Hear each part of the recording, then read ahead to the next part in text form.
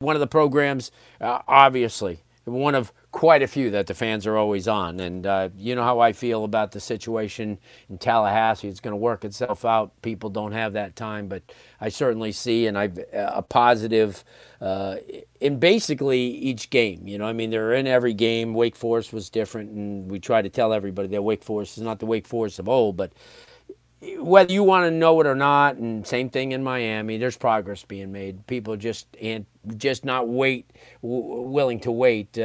Somebody has to sit through it every day and hear all your questions and all your complaints. Chris Nee from Knowles 247 is kind enough to join us this evening. Chris, thanks so much for taking the time. Obviously, you've kind of heard a lot of negatives over the last couple of years, probably enough to last you a lifetime.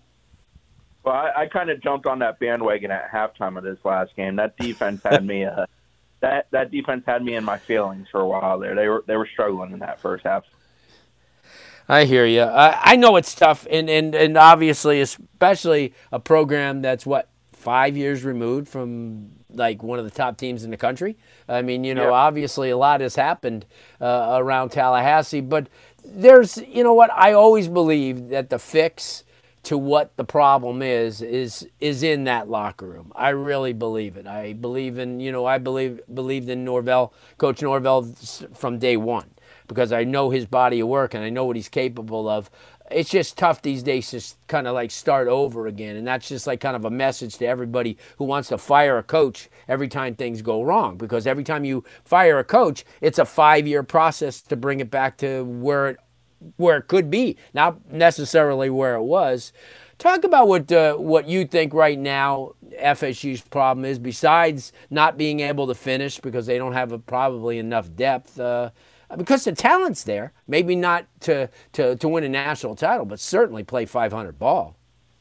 I mean, it's a mix of things. I do think there's a lack of talent in some situations. The wide receiver group, this is an offense predicated on winning one-on-ones. It's what he did at Memphis with his offense. It's what he wants to do here. And the truth is the wide receiver group currently at FSU is just not good at that. They weren't good at it last year. They've not been good at it through 4 games this year. It's certainly an issue. Now, a positive on the offense is that the running game is pretty dang good. Ja'Shawn Corbin's having a great year, averaging over 100 per game. Trayshawn Ward's been an excellent number 2 back. Lawrence Toafili is capable, just hasn't been available in the last outing for them. Quarterback situation, and, quarterbacks can make a lot of things disappear when it comes to bad things for a team. I wouldn't say FSU currently has a quarterback that fits that bill. They certainly don't have a guy the caliber of a Winston, Ward, or a Winky, but I don't even think they have a guy who should step down from that. They're quite a bit off at that position.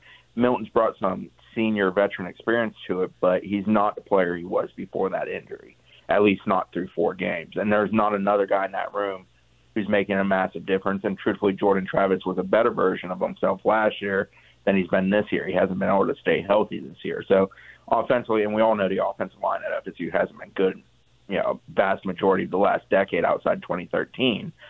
So offensively, they're sort of limited, and they hit a lot of chunk plays. It's kind of nuts how explosive they are versus their complete inability to be a sustainable offense this year. That's probably when I look at stats after 4 games from an offensive standpoint, it's amazing to me what percentage of their total yardage is via chunk plays versus sustainable offensive plays being put together. And that's for a variety of reasons. Penalties, putting them behind the chains, mistakes, all of those things.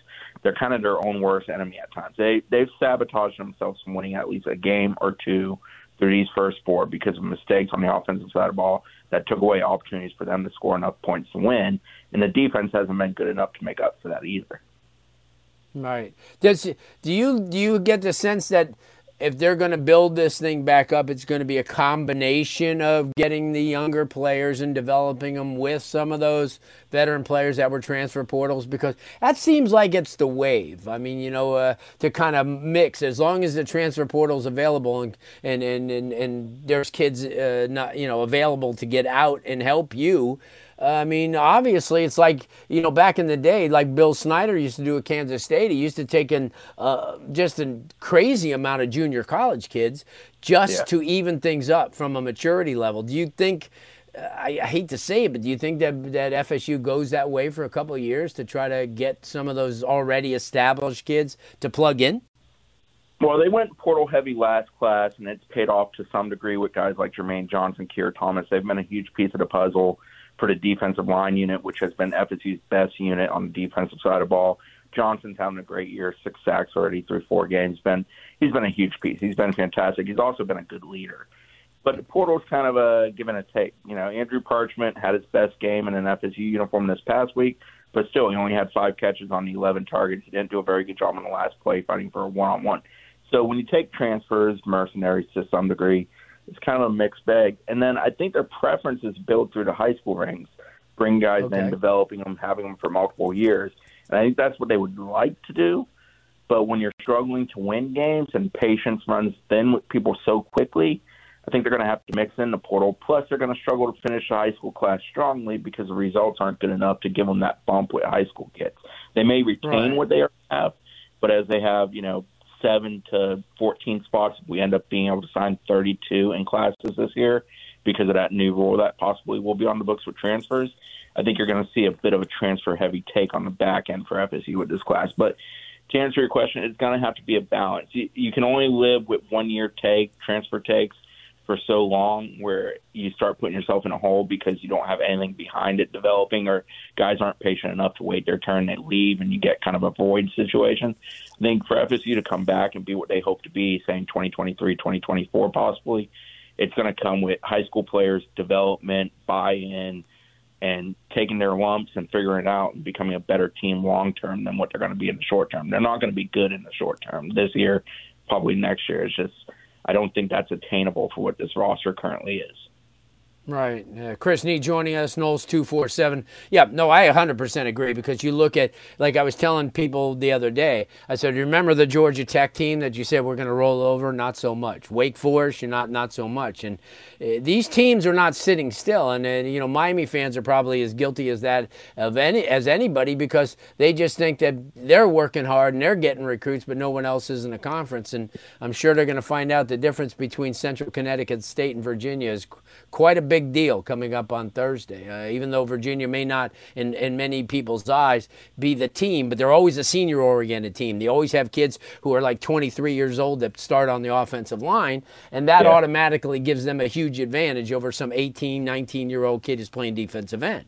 And, that was Wake for FSU. I mean, Wake's an extremely veteran team, a lot of super seniors, and it showed. They were just so much better. They basically played FSU straight up man-to-man on both sides of the ball, and they were a better team than FSU. And it's because FSU's rolling out there with, a heck of a lot of 18, 19-year-old, 20-year-olds versus Wake, who has a lot of 23, 24-year-old salty college veterans. And it very much showed in that game more so than any of the other 3 so far this season that, that's a gap for FSU that they have to overcome.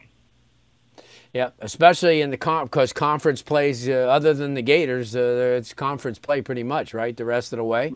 Or do they have a? They have that's UMass. It. They do. Have UMass. That's right. Oh boy, people are circling. People are circling that day. Larry, somebody has to win. FSU or UMass. They got it. You hate to hear that. I mean, in fact, somebody even proposed that Miami and FSU could be 2-7, meeting in Tallahassee. I don't even want to think about that happening, because I think we'll have different head coaches if that's the scenario. If both teams are like that. Drinks on me if that's the case. Okay, if they're both 2-7 when they roll in here in November, drinks on me. Oh, geez.